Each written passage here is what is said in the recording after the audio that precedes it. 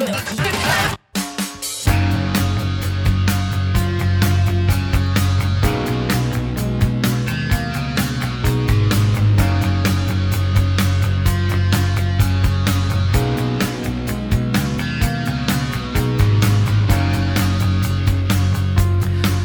everyone, you're listening to Atomic Heart. I'm your host, Adam Jung, broadcasting from the third floor of Mayho House in the community of Sheki Mei in Kowloon, Hong Kong. This is episode 28. Atomic Heart is a program where I share with you a little bit about my struggles and discoveries as a writer. Now I know it sounds crazy, but I'm working on at least 8 different projects at the moment. Lately, I've been writing a lot of poetry, and a lot of that is because I've been taking a poetry workshop and we've been asked to write poems, post them online, and critique the poems written by others while also having our classmates comment on what we've written. And I think it's been a fruitful experience so far.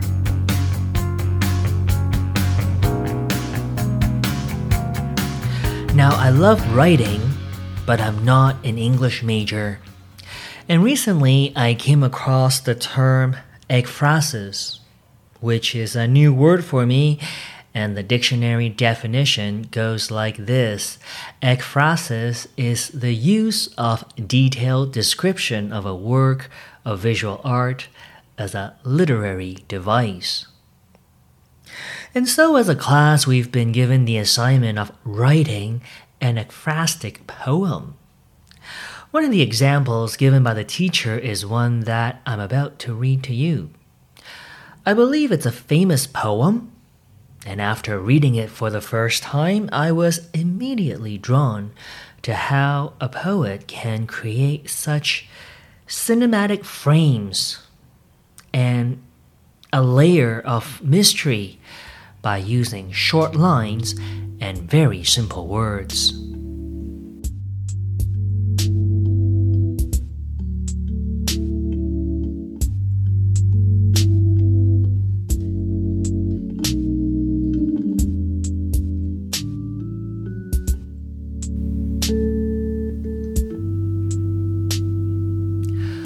"13 Ways of Looking at a Blackbird" by Wallace Stevens.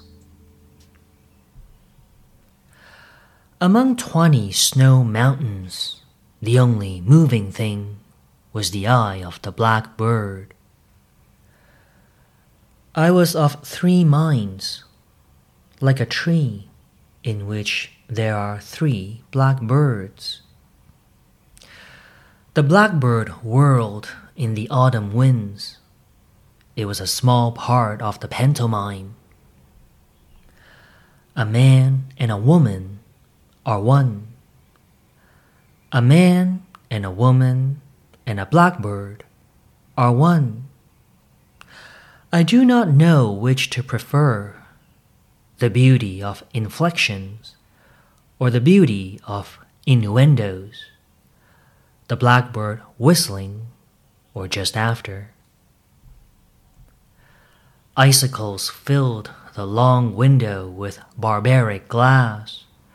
The shadow of the blackbird crossed it to and fro. The mood traced in the shadow an indecipherable cause. O thin men of Haddam, why do you imagine golden birds? Do you not see how the blackbird walks around the feet of the women about you? I know noble accents and lucid, inescapable rhythms, but I know too that the blackbird is involved in what I know. When the blackbird flew out of sight, it marked the edge of one of many circles. At the sight of blackbirds flying in a green light, even the bawds of euphony would cry out sharply. He rode over Connecticut in a glass coach. Once a fear pierced him in that he mistook the shadow of his equipage for blackbirds. The river is moving. The blackbird must be flying. It was evening all afternoon. It was snowing, and it was going to snow. The blackbird sat in the cedar limbs.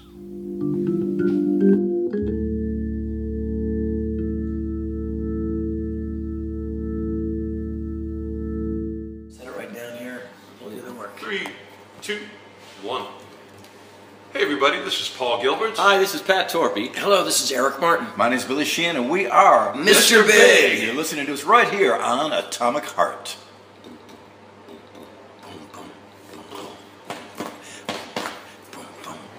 Cool.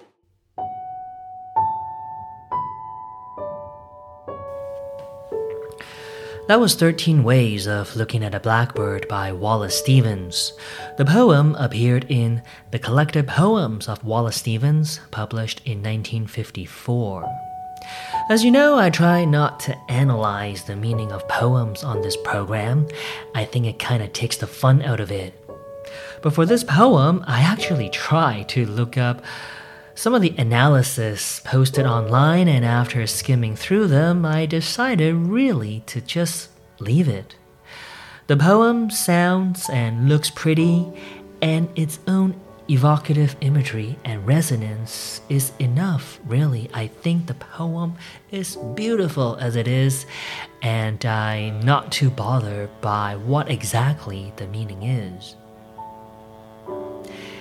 Anyways, we've now come to the end of episode 28. Just want to thank everyone for tuning in. My name is Adam Jung, and you've been listening to Atomic Heart. Till next time, remember to keep it real and stay true to yourself. I'll see you again. Bye now.